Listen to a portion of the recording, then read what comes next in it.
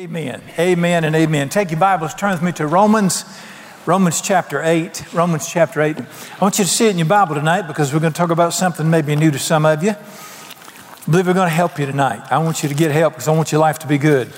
I don't want what Jesus died to give you to be wasted. I want you to get what He died to give you.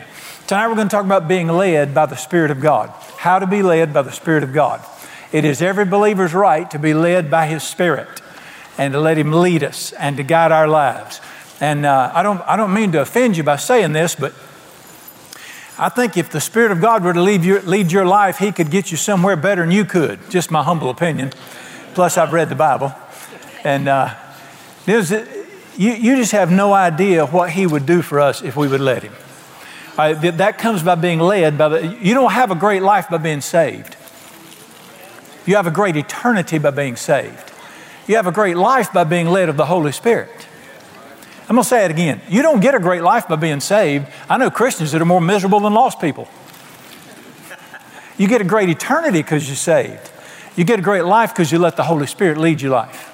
And you can be saved and not be led of the Spirit, as I believe most believers are. But what we want to be is we want to be led of the Spirit of God.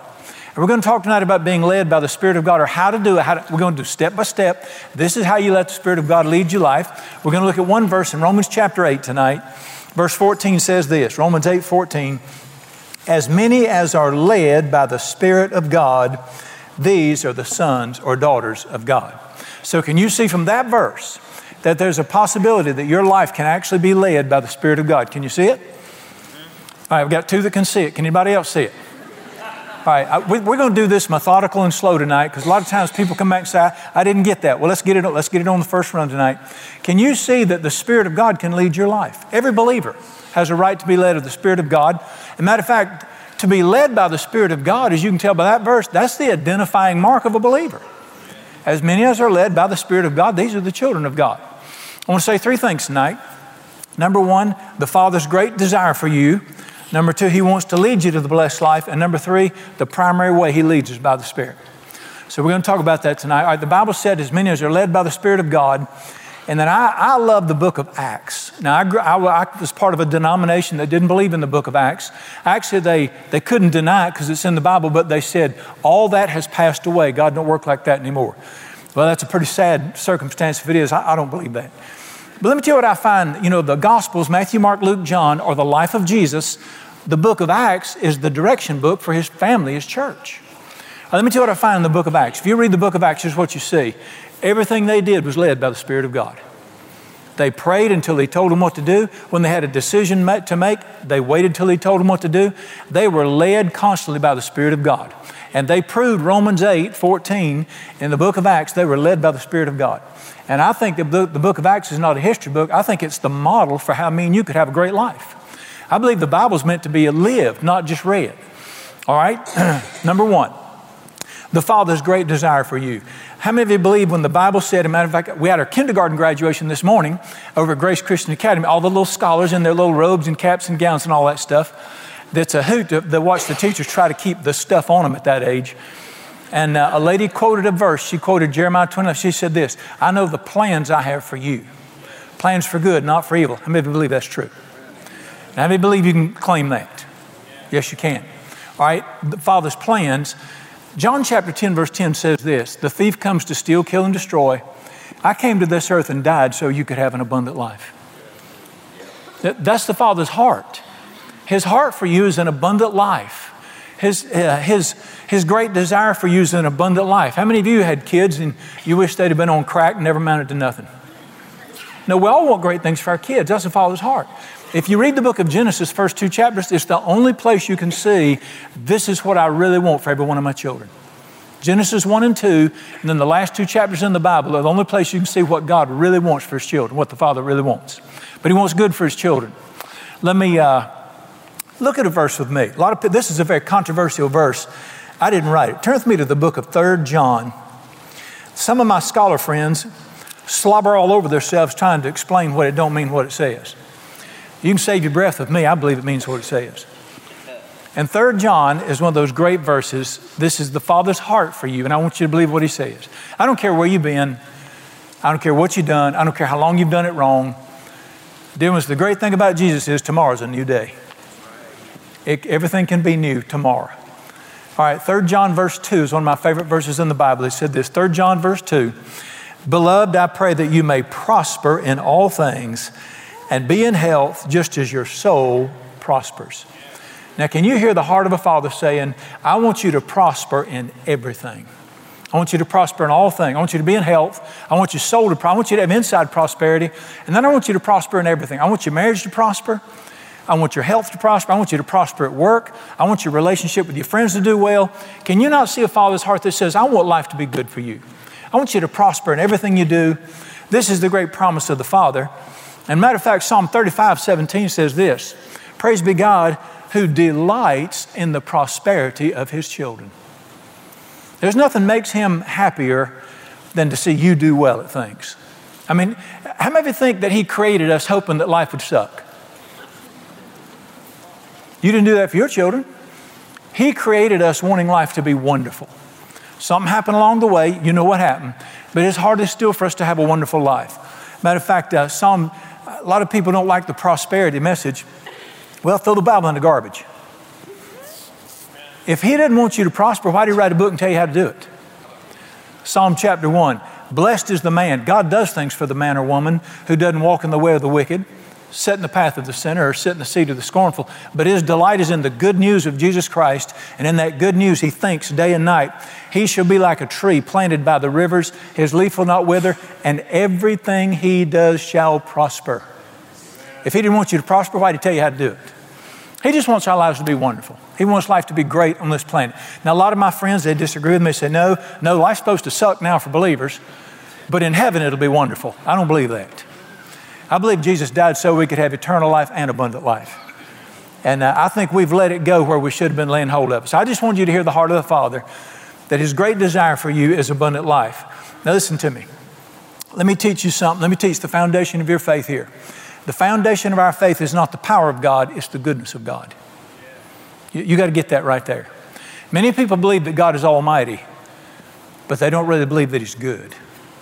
I know a lot of Christians who believe that God is more like their earthly father than who He really is. This is seen many places in Scripture. For instance, I quoted last week, Mark chapter 1. A man came to Jesus and he said this to Him, Master, I know that you are able to heal me if you're willing. You know what he said? I believe in your power, but I don't know whether you're that good or not. He said, I know you can. Have you ever heard anybody say, well, the Lord can do anything? Well, that's as useless as a screen door on a submarine. That didn't help anybody. We know He's got power, but the question is, does He have the heart to use it for me? Our faith is not in the power of God. He's the Almighty. Our faith is in the goodness of God. And by goodness, I mean, will He do things for me? I want you to get this. I want you to get this in your heart. If you being evil will give good gifts to your children, evil compared to me will give good gifts to your children, how much more will your Heavenly Father do good for those who ask Him? He'll be better to you than you are to your children. And that's called the goodness of God. It simply means that He'll do good things for the people that He created. And our faith can't be in the vastness of God, although He's vast. It's got to be in the kindness of God and the goodness of the Lord. You'll never have a prayer answer until you believe that He's good. All right, so we believe that He is good. Now, number 2, He wants to lead you into a blessed life. He knows how to get there. And I don't know how to get there. Would anybody agree with me that Proverbs chapter 14, verse 12 verse 12 is correct? There is a way that looks good to a person, but the end result is destruction. Would anybody agree with me that it starts out looking good, but we don't know how to get where we want to be? We are a nation right now in trouble. We've never been better educated. We've never claimed we're smarter, and we've never been in a bigger crap pile than we are right now. Dear ones, when are we going to humble ourselves and say, I'm not as smart as I thought it was? All right, but He will lead us there. Let me make an announcement. He knows how to get you there. He'll get you there. And He'll guide us there. That's what it means to be led by the Spirit. I want you to, tell you what I want you to do. I want you to look with me at a couple of verses. Turn back to Romans chapter 8. Romans chapter 8. And I got to get it in your mind that He'll lead you. Now, the enemy of our souls will get inside our heads and say, well, that's for great Christians and for other people, but it's not for you. No, it's for you. I'm sorry, let's go to John 16. Let's go to John 16. All right, John chapter 16. The Spirit of God, all right, if you're born again, the Spirit of God's inside of you. Are we all in agreement? We got to get our theology straightened out here. If any man does not have the Spirit of God, he does not belong to God. The moment you ask Christ to come into your life, the Spirit of God moved inside of you. 1 Corinthians chapter 6, verse 19, do you not know that your body is the dwelling place of the Holy Spirit? The very Spirit that raised Jesus' dead body from the grave is right here, right inside of here, right now. He's inside of me and He's inside of you. And that Spirit inside of us wants to lead us. Matter of fact, James chapter 4 says He's jealous to lead us. He really wants to lead us. But in John chapter 16, here's the promise Jesus made. I want you to listen to me. Let's don't just read it. As we read the Word of God, let's say, that's for me. Let's start believing what we read. You got to lay hold of it. John chapter 16 is this great verse. One verse, verse 13. All through this teaching, He's been talking about the Holy Spirit coming to replace Him. Verse 13, however, when He, the Spirit of truth, has come, He will guide you. Tell me what the word you means. Does that mean you? He will guide you into all. What's the word all mean? Truth. He will not speak on His own authority, but what He hears, He will speak, and He will tell you things to come. I want you to look at that one verse. That's one of the greatest promises ever made, that the Spirit of God inside of you will guide you into all truth over all things, and He'll tell you things that are coming down the road. You say, well, Brother Brown, I don't hear Him. No, let's stop thinking like lost people and let's start saying amen. Let's start believing what we hear. But can you see clearly a promise here that the Spirit of God will guide your life in every area? I was listening to a testimony recently. A fellow was telling he was an auto mechanic. And he got a truck he was working on it for 3 days, couldn't get it fixed. And it was an electrical problem. It was some of his, as he called it, the computer mess. And he couldn't get it fixed. And he said they were teaching at his church about a word of knowledge. A word of knowledge is when the Spirit of God puts something into your mind that you couldn't have found out any other way. It just comes into your mind. And it's God putting knowledge in your mind from the Holy Spirit. And he said, and we're learning how to use a word of knowledge in our church. And he said, I waited that evening until everybody's out of the shop. I went back in there and I laid my hands on that truck. And he said, dear Holy Spirit, show me what's wrong with this truck. And he said, immediately into my mind came this thought, there's a diode that has a wire has come loose from it under the right front fender. He said, I didn't even know there was a diode under the right front fender. And then he said, I thought, now is that me thinking that or is that him? And if you listen to the Spirit of God, you know sometimes it's hard to know whether it's your thought or His. So he said, I raised it up, look up under there, and guess what? There was a wire hanging loose from my diode, and I just soldered it back, reconnected, the truck ran fine. You say, that's just goofy. No, you're an unbeliever. He will teach you all things. You say, I didn't know God knew about trucks. I knew He knew about people. But I know He knew. Listen to me. He knows everything about everything. Let me help y'all. Look right here. He knows how to raise children. He'll help you raise children.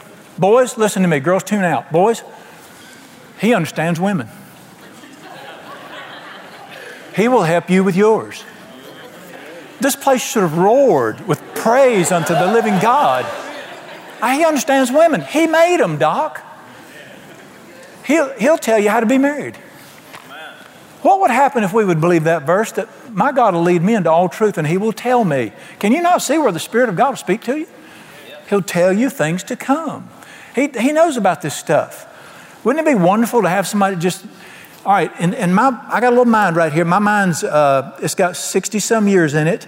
It still works, and I've studied all my life. I study constantly on every subject.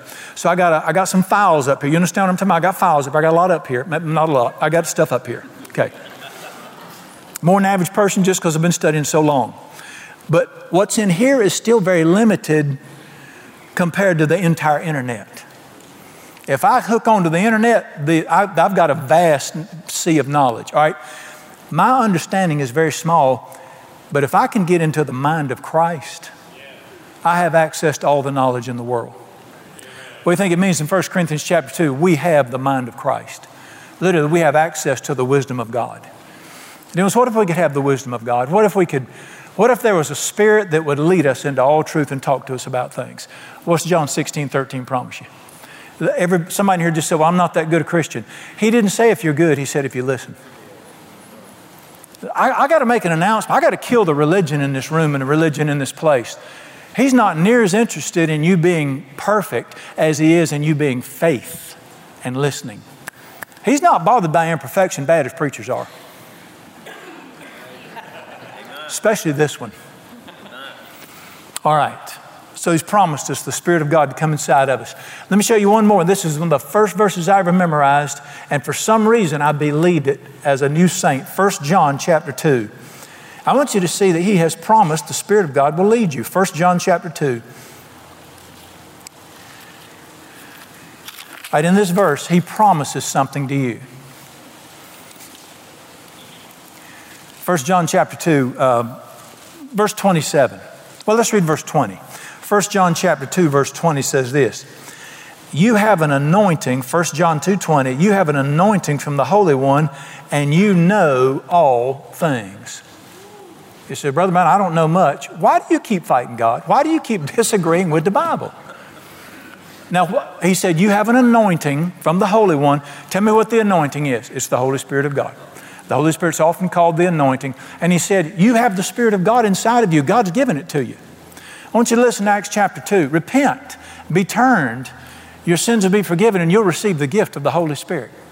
Well, there is, you have an anointing inside of you, and you know all things. Or it should properly read, you have the access to all wisdom.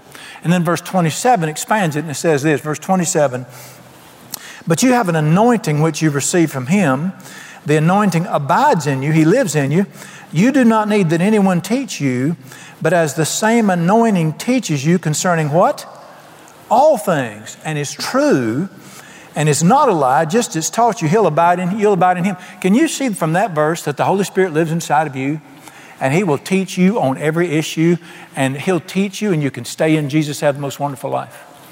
What great promises these are of the Spirit of God inside of us. If I had somebody that smart inside of me, it'd be good to learn to listen to him, wouldn't it? All right, the great promises of what he'll do. I want you to listen to if we would learn to listen, and we're going to learn to listen. I just want to quote to you Psalm 81, verses 13 through 16. O-H. Listen, when God Almighty uses the word O-H that he often uses in Scripture,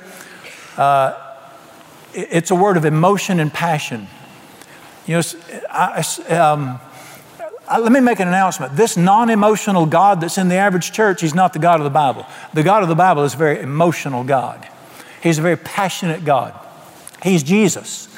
And the Bible said when John saw him, his eyes were a flame of fire. That's not anger, that's passion and excitement and love for his people. I want you to listen to Psalm 81, verse 13. He said, oh, that my people would listen to me. That my people would listen to me. I would crush their enemies. I would feed them with the finest wheat, and with honey from the rock I would satisfy them. What do you hear right there? Do you hear this? Well, if they'll listen, I might get around to them sometime. That is not the heart of God. You know what I hear? I hear a passionate father saying, if they just learn to listen to me. How many of you would like for him to crush your enemies, fill you with the finest wheat? Wheat's always a picture of strength in the Bible. What's honey always a picture of? Sweetness. How'd you like a life where your enemies are crushed, a life of strength and a life of sweetness? If they just listen to me. Listen to me. But he gives you free will. You don't have to listen to him. You can make your own decisions. Might ought to start listening to him. Can I get a witness? All right. So he's promised to lead us. I just want you to see many other scriptures we could look at that he's promised to lead you. All right, number 3 tonight, the primary way he leads us. How does he lead me? I keep waiting to hear a voice. You're not going to hear it. He doesn't speak to your outer ear. The spirit of a man is the candle of the Lord where he illuminates our innermost being. He is a spirit who speaks to your spirit. He doesn't speak to your ear, he speaks to your spirit. And we got to learn to be led of the Spirit by our spirits. I want you to look at the primary way through life that he'll lead you if you'll let him. The foundational verse is Colossians chapter 3. Everybody look at me in Colossians chapter 3. If you'll do what this says, you can live a life, if you'll let him do it, where you'll never miss it. You won't miss it if you'll just let him lead you. And this is the number one way he leads his people. And the Spirit of God, as I quoted James chapter 4, says, know ye not that the Spirit of God that's in you yearns jealously to lead you. He wants so much to help you. How many of you ever had a kid that they weren't on the right track and you wanted so much to help them, but you couldn't make their decisions for them? All of us that have got older kids. That's the heart of the Spirit. He wants so much to help us, but God's always going to respect your free will. He's not going to force you to do, he's not going to force you and say, you're going to follow me whether you like it or not. You have to want to follow him. But we got to want to be led. All right, Colossians 3:15 is the number one way he leads us. When he said this in Colossians 3:15, and let the peace of God rule in your hearts, to which you were called in one body, and be grateful. That's the one way that God leads you, by his Spirit. He leads you by putting peace in your spirit. Now, heart and spirit are the same words. The word heart is cardia right there. The way God leads you is to put peace in your spirit. And if you'll listen to your spirit and look for peace in your spirit, you'll never miss it. You'll always know, do this, don't do this. Say it, don't say it. Buy it, don't buy it. Get in this, don't get in this. He'll speak to you over every decision if you'll let him and you'll listen to your spirit. And let the peace, what does rule mean? Make the decisions. Let the peace of God make your decisions for you. And it happens where? In your heart, not in your head, not in your emotions, but in your spirit. I want to talk a little bit about this. We need to let the peace rule us. I got a decision to make. And, I look at it, I weigh it intellectually, I listen to what people say. But the bottom line is, once I've done all that, I'm going to get quiet and get still. I'm just going to wait. And I'm going to worship. And I'm going to kick it into neutral, which means my opinion's gone. And I'm going to wait over time. And then all of a sudden, over time, if a sweet, quiet peace begins to come right here, and just settles right there, and if it stays, I know that's the Spirit of God saying to me, go ahead. You can do this. This will be good if you'll do this. Now, a lot of times it can be real quick. But most of the time on big decisions, you got to wait and let him put it in your heart. And listen, let that peace make the decisions for you. Let the peace of God rule in your heart. Did my beloved brother who wrote this, Paul, did he live by it? He sure did. Let me show you an example where you should pay attention to it not being there. Turn with me to 2 Corinthians chapter 2. 2 Corinthians chapter 2. See if this has ever happened inside of you before.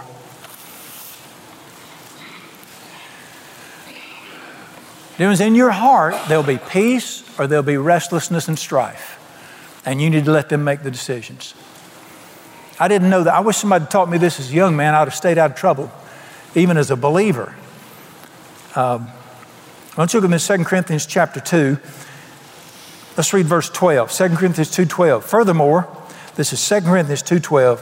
When I came to Troas to preach Christ's gospel, and a door was opened to me by the Lord, watch these words, I had no rest in my spirit, because I didn't find Titus my brother, but taking my leave, I departed from Macedonia. I couldn't get peace in my spirit. What did he say?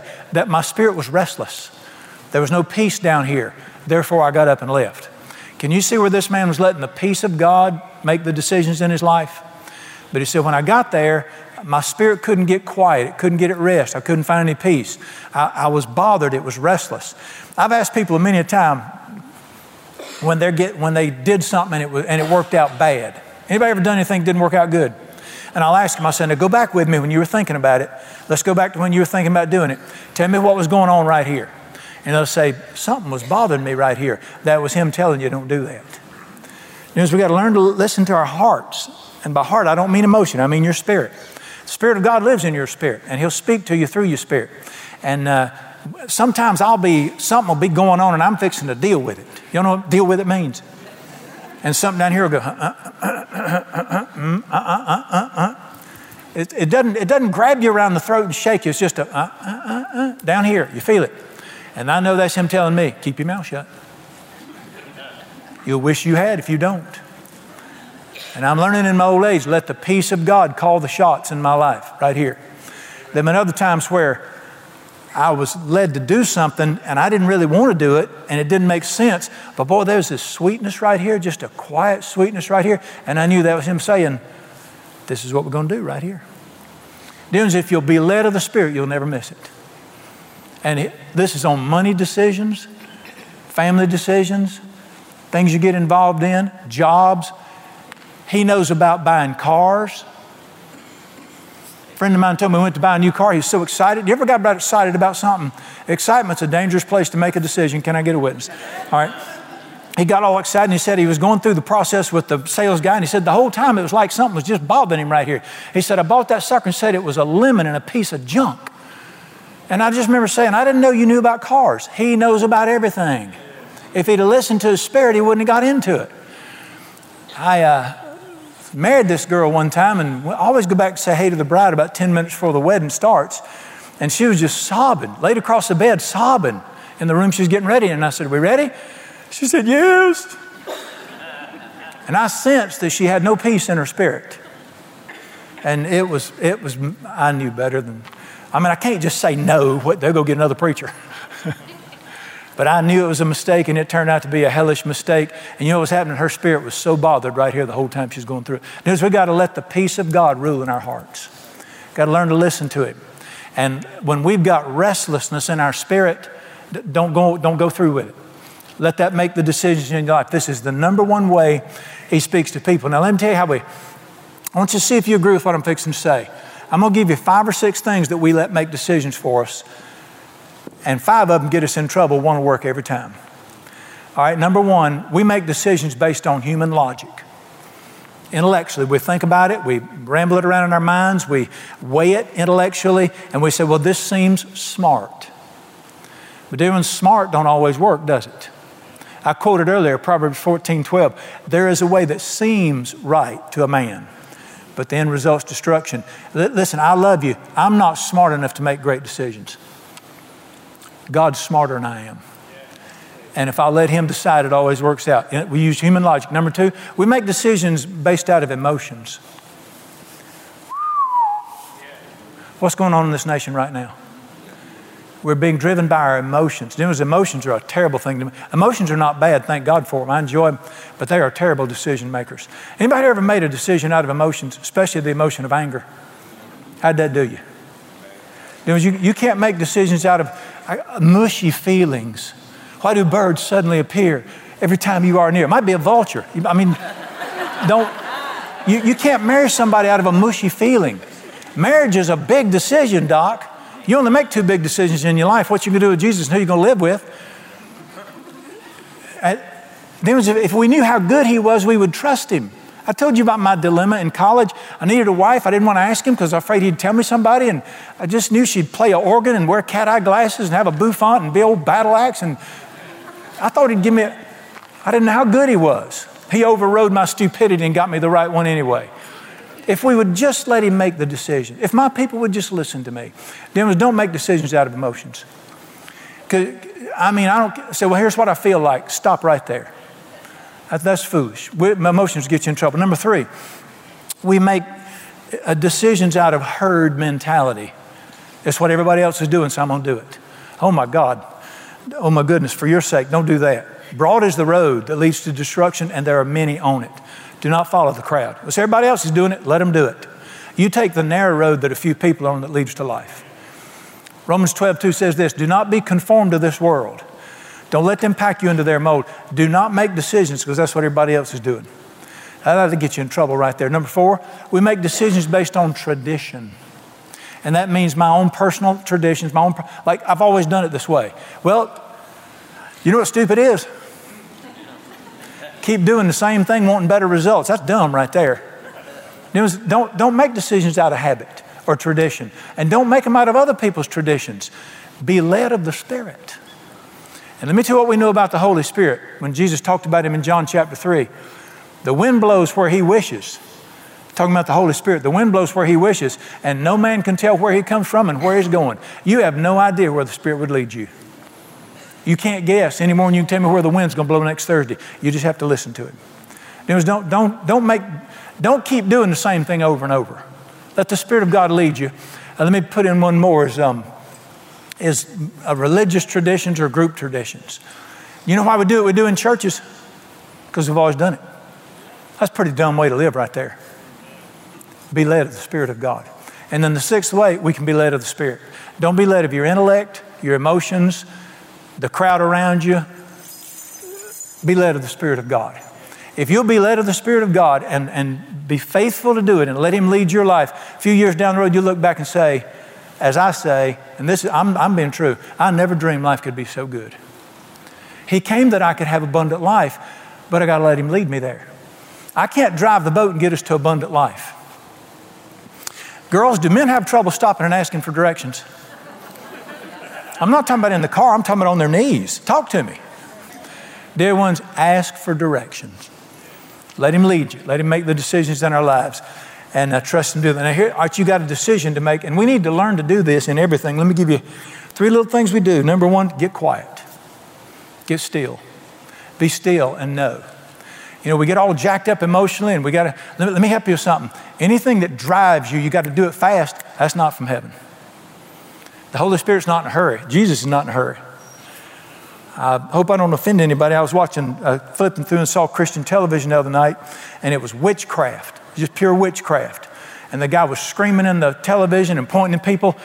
God's calling you. You got to act now. You got to act now. Write the check. Write me a check. Write me a check. Don't wait. Don't wait. You lose your blessing. That's witchcraft. That's manipulation. That's pushing people. I can't believe that crap's still on Christian television. Excuse me. I get like Jesus on that stuff. Get a little fired up at them charlatans in the church. Listen, anything that drives you, the Spirit of God doesn't drive you. He leads you. That driving, got to do it, that's not Jesus. Get quiet and get still. And wait a little bit. Get out in the woods and walk. Elijah could not hear the directions of God for his life. In 1 Kings 18, we read this. He was all upset. Nobody loves God like I do. I just soon die. And there was a racket, there was a fire, there was a wind. They said, but God wasn't in none of that racket. But after all that ceased, a still small voice came and told him exactly what to do. You got to let the head racket die down. You got to let your emotions die down. You got to get quiet. You got to turn people off. I mean, turn their noise off. A lot of times when I'm praying, I'll just say, every voice silent except yours. And get quiet on the inside so you can listen to him. He doesn't scream, you got to get quiet. Number 1, get quiet and get still. Number 2, get in neutral. You got to get, you know what neutral means? All right, I got to make a decision. I know what I want to do. Here's what I want to do. But let me tell you what I've learned through the years about doing what I want to do. It don't always work out. When I've listened to him, it's worked out great every single time. Getting neutral means kick what you want to the side. Just throw what you want to the curb. And just, you can tell him, say, Father, here's what I'd like, but you're better than I am. You do better than I am. Get in neutral. Got to get your wishes out of the way. You can't have, a lot of times I've heard people say, I believe God wants me to do this. I can tell by discernment. That's what you want, not what he wants. You don't superimpose your will over his will. Listen, trust him to let your will go. He'll do you better than you can. Every single time. Ever been a time when you wanted something so bad and you was going to do it? And you was going to get it or you was going to buy it? And if you'd have just said, no, I'm going to wait on him, he'd have done you better than what you would. It just took a little bit longer. If we just learned to wait on him and get in neutral. And then number 3, listen, give it time. You say, Father, I want to know what to do and I need to know within 15 seconds. It don't work like that. A lot of times when I ask for something, it'll be 2 or 3 days before that peace will just come over me. And you just know that you know that you know down in your knower. That's the theological term for it. You can't deny when he's put his, all of a sudden the sweetness just invades your spirit. You just know. But I've learned to ask and wait, calm your heart, and then get up and go on about your business. Let me tell you something. That man said, ask, it will be given to you. It will be given to you. Probably not at that moment, but he'll get back with you. And you got to let him get you there. But those are the 3 things we need to do. Get quiet on the inside, get in neutral, and give it time. Let me tell you how to know that you're thinking with the Holy Spirit. Turn with me to Romans chapter 8. You can know every time whether you're thinking with God or against him.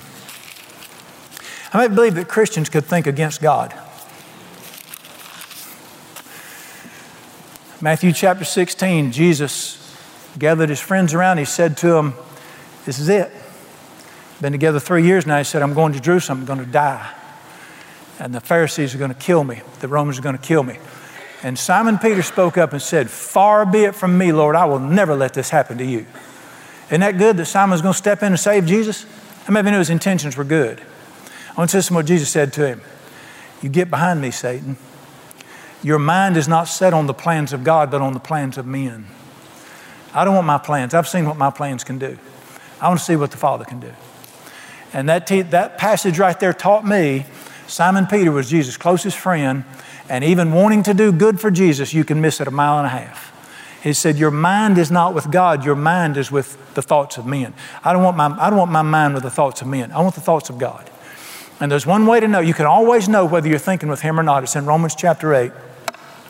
In Romans chapter 8, verse 6, the Bible said this, for to be carnally minded is death, But to be spirit-minded or spiritually minded is life and what?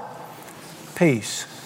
All right, when your mind is in harmony with the Holy Spirit and you're thinking the way He wants you to think, what will happen right here? Peace. If you're thinking about something, and it might even look good, but there's no peace right here, your mind's not lined up with the Spirit of God. To be spirit-minded, for my mind to be lined up with the Holy Spirit, there's going to be peace in my spirit. This is how I know I'm thinking right. If I'm thinking the way He wants me to think, and I'm thinking in the flow like He wants me to go in, when my mind's lined up with Him, there'll be peace down here. And but now, if my mind is not, if there's no peace here, my mind, I might love Jesus and my mind still be hostile to Him. Read the next verse with me. Romans chapter 8, verse 7. The carnal mind is enmity against God. Some Bibles say it's hostile to God.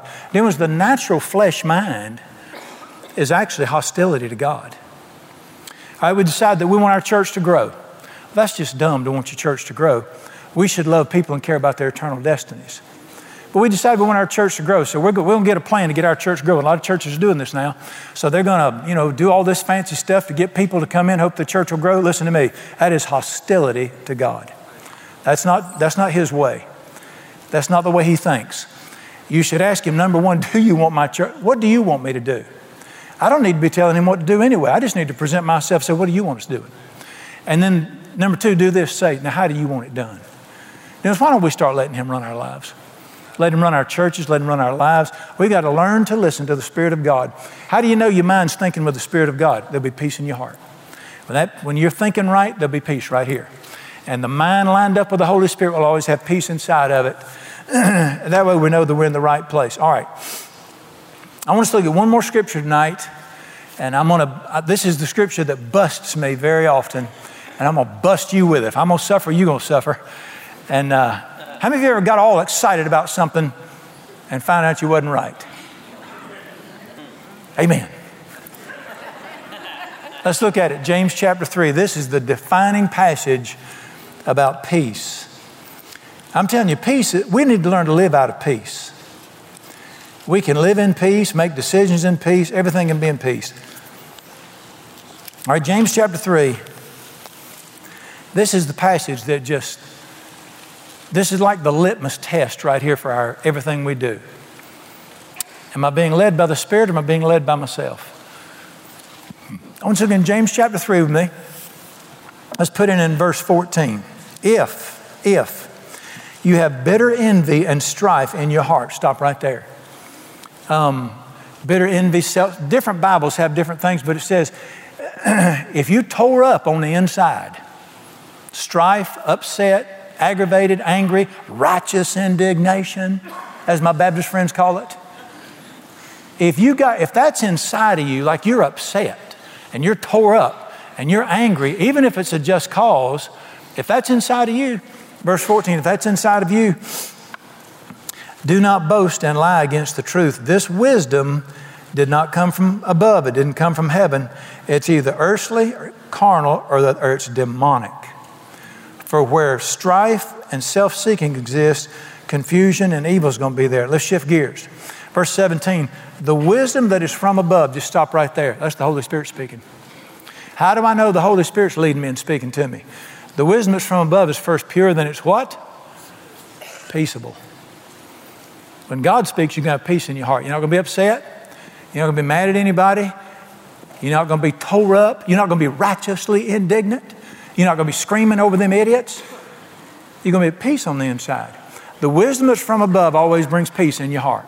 It's pure, it's peaceable, it's gentle, it's willing to yield, it's full of mercy and fruit. And I want you to look at one of the most powerful verses in the Bible. Verse 18 says this, the seed, the fruit of righteousness is sown in peace by those who make peace. Dear ones, if you want things to be right in your life and in your family, it has to be done starting with peace. The seed whose fruit is, we want things to be right in our families. I want things to be right in my life. Where does it always start? It's sown in what? Peace. You can't get anywhere till you go to peace. And if you want a great marriage and you want a great life for your kids and you want good health and you want to be successful, where you start? The seed whose fruit is righteousness is sown in peace. You start with peace. Nothing good ever comes out of being upset, mad, aggravated, gonna have my way come hell or high water. They ain't gonna talk to me like that. Nothing good ever comes out of that stuff. You say, but you don't know what they did to me. Listen to me. Stop justifying your sin. That's what it means. When there's strife, don't lie against the truth. If God's in it, there's going to be peace. You say, well, what do I do when I get upset? Keep your mouth shut. I have learned in my old age, it doesn't say you can't get upset. Listen to what the Bible says. Be angry. That's some of folks' favorite verses. Read the rest of it. Be angry, but sin not. You can't help but anybody ever get upset about anything? All right, there's 4 of us struggle with this. Maybe I missed it tonight. There's nothing wrong with getting upset, aggravated, mad at people, upside down, fired up, jacked up, whatever you want to call it. There's something wrong with staying like that. Be angry, but sin not. How do you sin when you're angry? Open your mouth. Then until we open our mouths, there's no sin. Be angry, but do not sin. And then what does it say? Do not let the sun go down on that anger. Get rid of it. You can't help but get upset. Bunch of brain dead, nobody gets upset, my goodness. But listen to me, don't say anything while you're upset and get rid of it. Don't stoke it. You ever heard of a guy named Todd Starnes? Have you ever heard of a guy named Todd Starnes? He's sort of big on the news, got this thing, whatnot. He spends his life trying to make people angry. Righteous anger. Then listen, if you're angry, do not lie against the truth. That didn't come from heaven. The wisdom from above is pure and it brings peace. If you want a great marriage, it's got to start with, but I'm going to tell her what that's not God right there. If it don't bring you peace, it ain't Jesus. It's not the Spirit of God. The wisdom that's from above is always pure and it's peaceable. Now, I want you to see something here. I've just learned, if there's not a sweet peace on the inside, time out. Don't say anything. Don't make a decision. I ain't putting up with that no more. Shh, shh, shh, shh, shh, shh. Go to the bathroom and be quiet. Wait. What is it about us we can't wait? King Saul lost the kingship because he couldn't wait one more day. We got to learn to wait. And listen, let's read it again. How many times have I been right? And this verse had come to my mind, I'd go, I'll call you later. Thank God for His word that mirrors me. All right, verse 14. If you have bitterness, strife, upset in your hearts, don't lie against the truth. This wisdom didn't come from God. It's either the world around you taught you how to do it, this is your ugly side, or you got a demon spirit involved. All right, watch this. Where envy and strife are, if you act out of that stuff, what comes?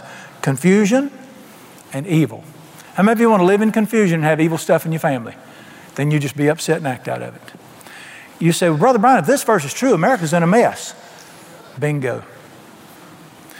But I don't have to do what everybody else does. I want to be blessed. And here's what I've learned. Let the peace of God rule in your heart. You say, well, if I don't do something, that's not heaven. I heard Peter Lord say one time, urgency is not from the devil, urgency is the devil. I want you to look at something with me in this passage, and this is very important here. Let's read it again, verse 14. If you got bitterness, envy, upset, whatever you want to, don't lie against the truth. Verse 15, this wisdom, what is it called being upset or aggravated or whatever? It looks wise. There's a wisdom to it. They shouldn't have done that. That makes sense. I'm not going to let them get away with it. That seems wise. It looks smart. It looks wise. There's just one problem with it. The end result's going to be confusion and evil. And if you want things to be right, if it's going to be right, it has to start where? Where does right always start with? The seed whose fruit is righteousness is sown in peace. Got to go to peace. You ever had anybody? I used to travel before we had cell phones, drove a tractor trailer in New York City, me and my partner delivering furniture. And, we'd have to stop and ask people all the time. And they'd, that's like asking a blind man how to get out of the ditch a lot of times. And I'd say, well, where can we get? So they'd say, well, maybe you ought to. And finally they'd just say, you can't get there from here.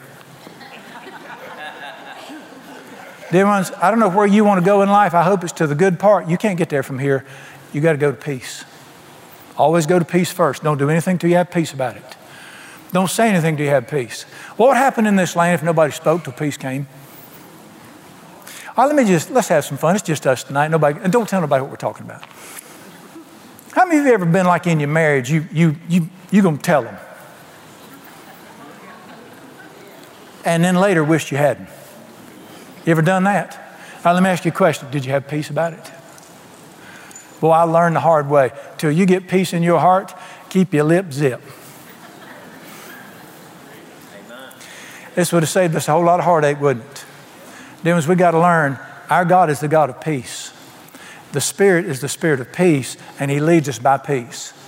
And if we'll just hear this passage right here, how many times have I been pressured, aggravated, got to do something, and this verse would come to my mind, and I'd realize I'm fixing to miss it. Just wait. Just wait till peace comes. Nobody's in any hurry. And when peace comes, I want to do the right thing. And it always worked out great. Every single time it worked out great. I think I told him, I'm not trying to tell you too much of my stuff. I look bad enough as it is. I don't want to give myself away completely. I think I told you I came in the house one day and found out that one of the youngins had done something back when they were teenagers. And you know what Daddy does when that happens? I'm going to straighten this mess out. Straighten this mess out. We'll just go deal with this. Down the hall I go. I'm going to straighten them youngins out. Well, let me make an announcement. I don't know everything there is to know. Now, is you saying that for me, or do you agree with me? Listen to me. Listen to me. I got somebody inside of me that knows everything. Let me tell you what I've learned. Before you get to that bedroom, the bathroom's on the right. And I've learned, turn in the bathroom, close the door, pretend you got to go to the bathroom, even if you don't. And just, y'all just stand there. Just be quiet. Just wait. And just say, help me.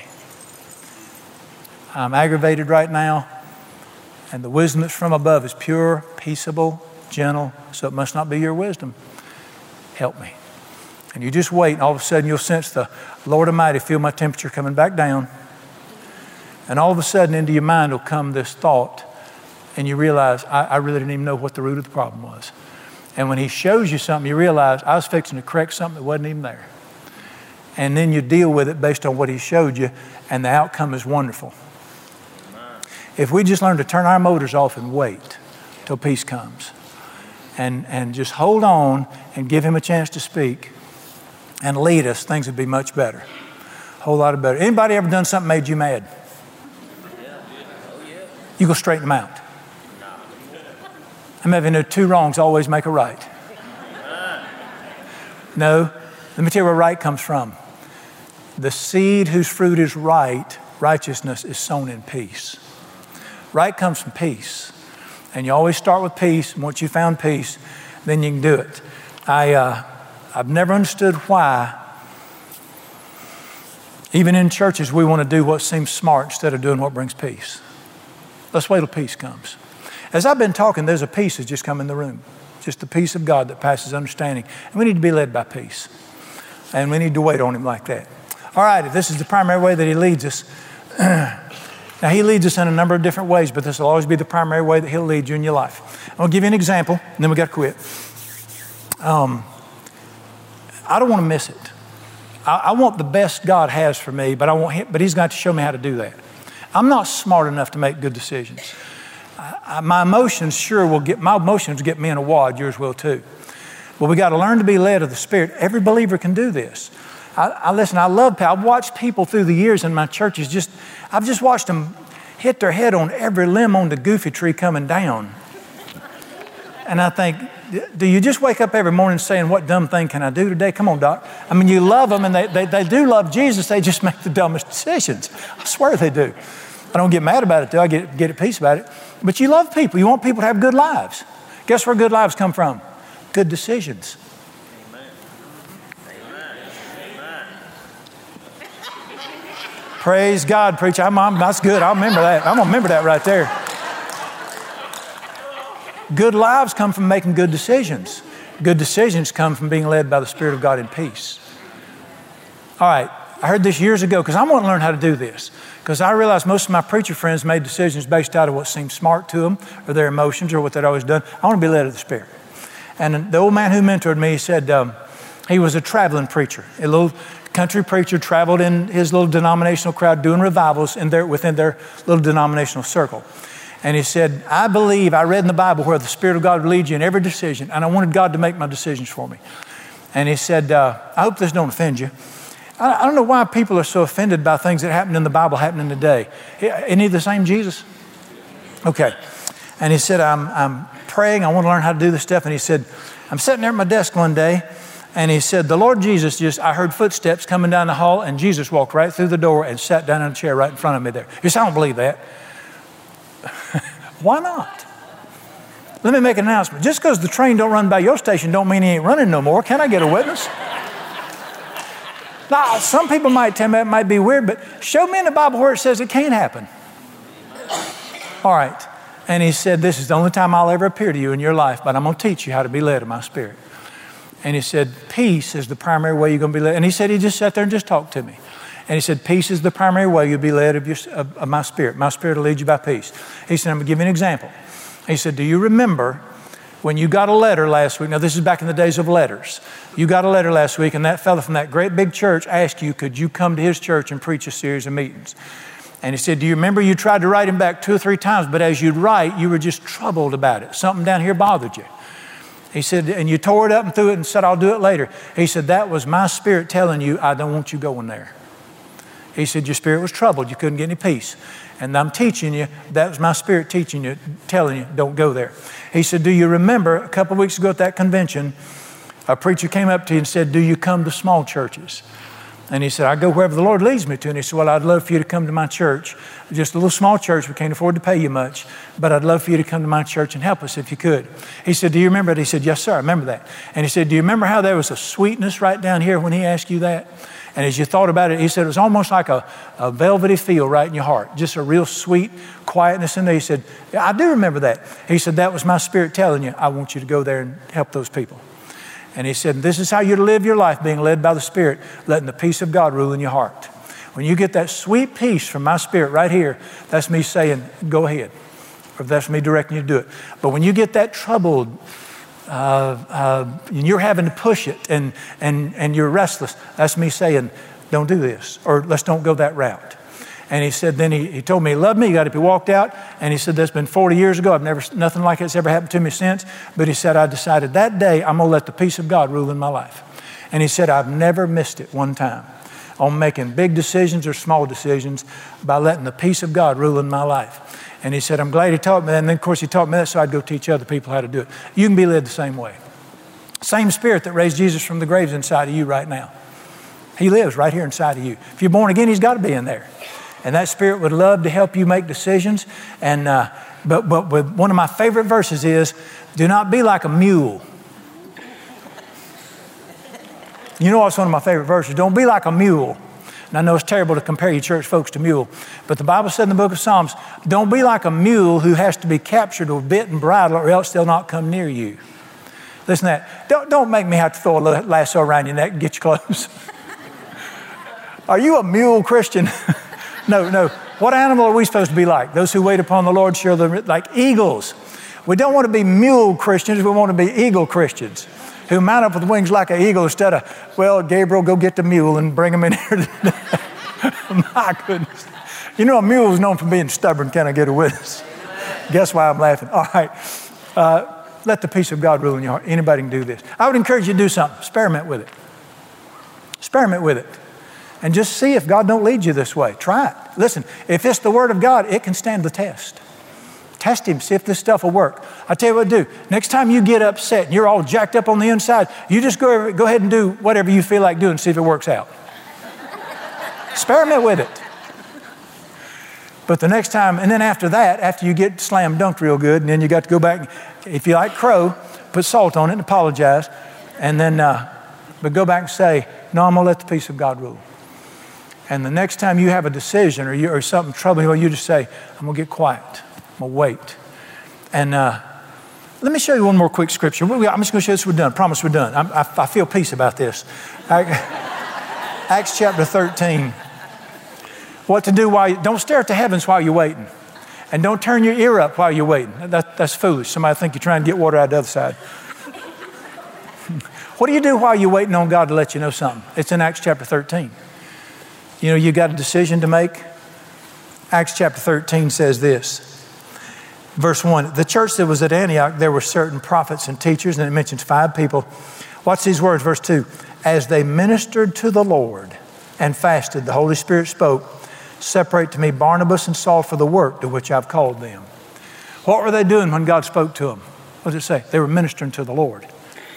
You get quiet and you just sing to Him and tell Him you love Him and worship Him and praise Him and just minister to the Lord. And a lot of times if I have a decision to make, I'll just pray, say, Heavenly Father, I got to make this decision. We got to decide to do this, whether it's a church or personally. And I just give it to you and I thank you and praise you for the answer. And then I kick it to the curb. And I tell Him how wonderful He is and praise Him. And then I'll sing Amazing Grace and How Great Thou Art and oh, what a wonderful Savior. And you just get all caught up in ministering to the Lord. And then all of a sudden the answer will come back to you. And if you'll minister to the Lord, now it said when they spoke, do you think it said, separate to me? No, that's not, He's not British. He's Southern Alamance. That's what He sounds like. They didn't hear an audible voice. The man who wrote, one of them, he said, let it rule in your heart. They knew in their spirits. God spoke to my spirit. And you minister to the Lord, it's the best way to get Him to speak to you. You worship Him, He'll talk back to you. And you say, well, I don't have time to do that. Then do it while you go through your day. You can sing and go through the day, can't you? And just, matter of fact, singing would be better than cussing. Just minister to the Lord. I want you to experience the Spirit of God. I want you to know how wonderful it is to know He led me in this. He helped me do this. And you'd be surprised. All right, we'll talk more about this later. I want you to learn to hear the voice of God in decisions that you make so you'll actually know what to do. But the number one way He leads you is by peace in your spirit. And my goodness, my job would have been a whole lot easier if church folks would have been led of the Spirit of God. Amen. I'm going to talk to you. I need to talk to you right now. And I'm just thinking, boy, there's a sweet, sweet spirit in this place. And I said, I guarantee I know what they're fixing to say. I love you, Brother Brian, because being a Christian, you always got to lead off with I love you, but. It's in big butts that get you in trouble. Can I get a witness? All right, Lord Jesus, we just praise you and thank you for your goodness. I hope people heard your heart tonight that I got 3 children. I love them dearly. I'd lay down my life for my children. I'd pick up cans on the side of the road to feed them. And that if I knew something that they needed to know, I would be glad to tell it to them if they'd just listen to me. I don't want to force my things on them, but I'd love to help my children just because I'm older. And I'm wiser by the years, and I know some things they don't know. I'd help them answer questions about money. I'd help them with their relationships. I'd just help them with anything I could. If I've got the wisdom, I'd give it to them. And that's a father who's not perfect. How about a perfect father, as you are, that knows everything and that has committed to lead us to the greatest life if we just learn to listen to you? I thank you that the peace of God can rule in our hearts. And if we'll get quiet and wait on you and just honor you by presenting everything up to you and saying, you make the decision. Do we move or do we not? Do I say that or do I not? Should I befriend these people? Should I get out of this? Should I buy this? If we would just let your peace rule in our hearts, we'd never miss it. And you'd lead us to the greatest place. I know you would. I thank you for your word. And I want to thank you tonight, especially for the precious Holy Spirit. Thank you for the precious Holy Spirit, my dearest friend. I love Him. I'm fascinated by Him. I adore Him. I'm amazed by His goodness. The Holy Spirit, I want to praise you and thank you for your kindness. I want every child of God to know what it's like to have your help through life. I want them to know what it means to be comforted by you, encouraged by you, blessed by you, gifted by you, and led by you. I trust you for that. Thank you that we can have surefire witness in our hearts by listening to you. And we give you all the praise and glory. In the precious name of Jesus, we pray. Amen. My prayer team's down here. If you need prayer, come on, we'll pray with you.